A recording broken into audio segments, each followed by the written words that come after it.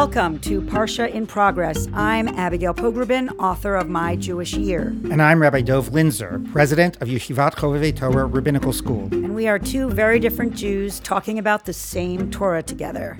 Hello, Dov. Hey, Abby. We are in Chayei Sarah. Right. We only pick the parshas that start with the ch sound. Let's do it together. Chayei Sarah. We got Noach, Lech Lecha, and now Chayei Sarah. So bonding. So we are in Chayei Sarah, which translates to... The life of Sarah, but Abraham's wife, but it really opens with her death. Right. Which that's so Judaism, well, it says this is the life of Sarah, and then it says she lived 127 years, and she died, and then it opens with the story of Abraham looking for a place to bury her.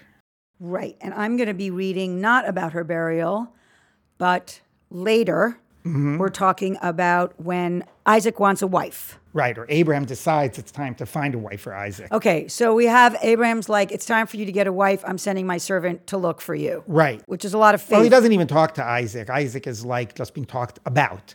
Okay, he's off scene, and he calls his servant I'm making over. a match for you. Exactly. I need you to go find a wife for my son Isaac. This verse says it was his trusted servant, because giving a lot of trust to somebody to make that decision, who is the right woman. Okay, and you've teed us up perfectly. We're in Genesis 24:13. Here I stand by the spring. Who is I? The servant. As the daughters of the townsmen come out to draw water. Let the maiden to whom I say, please lower your jar that I may drink, and who replies, drink, and I will also water your camels. Let her be the one whom you have decreed for your servant Isaac.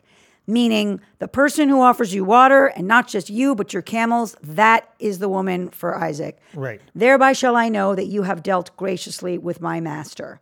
He had scarcely finished speaking when Rebekah, who was born to Bethuel, the son of Milcah, the wife of Abraham's brother Nahor, that's a lot of names, but we don't need to keep track. Basically, Rebekah came out with her jar on her shoulder, and when she had let him drink his fill, she said, I will also draw for your camels until they finish drinking. Ding, ding, ding.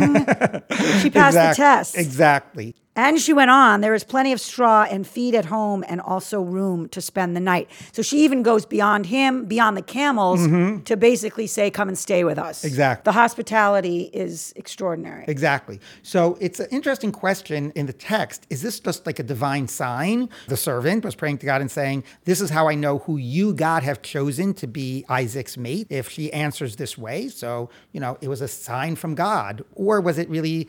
No, somebody who has this quality of kindness, that's what I'm really looking for. So I think they're like both things are going on here. So can you think of any instances, Abby, when you were able to do something sort of Rebecca-like? Well, I think it's hubris to say so, but I, in my own private compass, am trying to do that at least once a week. Really? Yeah, I mean, just in terms of my volunteering and knowing that when I have to show up, which I do for this program every week, it's not always convenient. And there are times where I don't feel like going, and there are times where it's hard to go, or the kids that I'm mentoring are not necessarily responsive. It's not necessarily all perfect, but it just feels like that's not the point. The point is not my convenience or my comfort level or the ease of it. It's just that, again, you're supposed to be going beyond giving the water. I think that's really a good point, and the idea of structuring the time, because to me, the hardest is when you're busy with your own stuff, right? And somebody is making time. And making time, and somebody sort of has just intersected with what you're doing and is asking you to redirect yourself. I mean, I'm remembering one time I was downtown and some elderly woman was asking me for directions. I could explain it, but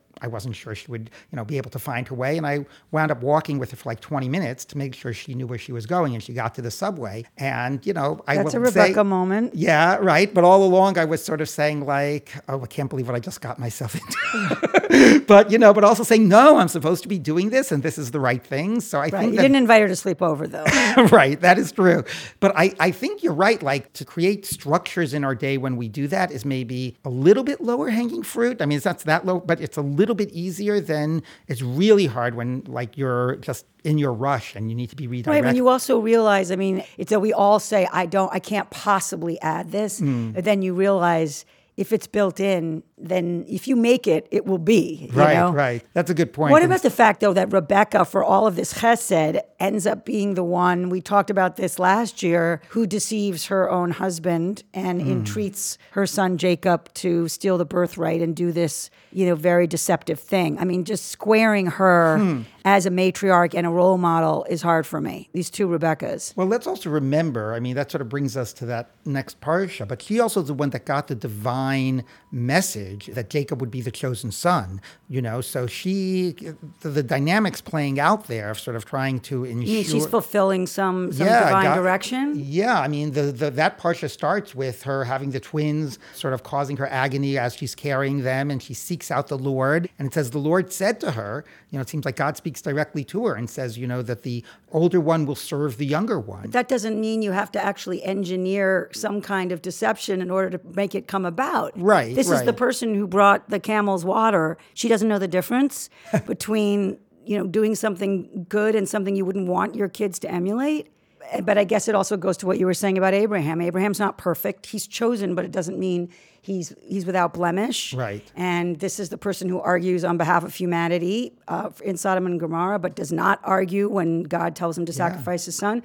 I guess Rebecca is human too. In that sense. There are complex characters. I'm sure you know people that can be very generous one minute and very sort of cruel and callous the next. And I think I think of you, Dove. Gee, Abby, and here I was thinking of you. So, I want to ask you a question, though, because let's talk about the fact that this wasn't just this beautiful quality, but this was the quality that was being looked at for a mate. And I guess I would ask you, to you, is kindness the core quality you think that we should be looking for in a mate? How, if you had to pick that one test, it's a good question now that I have kids in their 20s, and though they are not close to marrying, I do think about what I would want them to find. I feel lucky enough to have found someone who has kind of all of these qualities that I admire. But when I think about how I evaluated my husband when I first met him, it wasn't necessarily that kindness. Obviously I thought he was a nice guy. Right. But there were so many other things that I think in a way that society tells us to look for. A sense of humor, a sense of also being a self-starter in the world, doing interesting things, being able to talk about stuff in a way that is alive and not necessarily how does he treat other people. Right. And even knowing how I would have weighed that. Eventually you see that and it's something you fall in love with, but I'm not sure it's the first thing that's the test. So if you had to say to your kids, the most important thing, aside from anything else, is that your husband, your wife should be X. What would you say? Honestly, I would say you want someone you want to talk to every day, which in a way to me encompasses kindness, but you can be very kind and very dull, honestly. And I think that you end up being in a way unkind because you're not engaged. Interesting. But that maybe that's going too much into my therapy. What about you? So I think somebody, first of all, that's totally devoted to you and wants you to be, devoted to your success and your self-actualization. I think that's a real issue in marriage, right? In terms of how you live with another person. And maybe I would say kindness, I would say generosity of spirit, not exactly kindness to others. I think that marriages present challenges, our kids living with somebody else, life. And I think maybe that's somewhat related to sense of humor, but I think generosity of spirit is key. I certainly feel like my husband is kinder than I am. That I'm so glad my kids have grown up with someone who has that kind of sense of what's fair and what's just. And that's not something that's necessarily announced every day. It's just what they see. That's great. All right. Well, Shabbat Shalom, Abby. Shabbat Shalom, Dove. Parsha in Progress is written and hosted by Abigail Pogrubin and Rabbi Dov Linzer. The show is produced by Shira Telushkin and executive produced by Josh Cross and Tablet Magazine. Our music is by Blue Dot Sessions. We'd be so grateful if you'd head over to iTunes and rate, review, and subscribe to the show. It helps more people find us. You can also write or kvetch to us at this email, parshainprogress@tabletmag.com. Thanks for listening.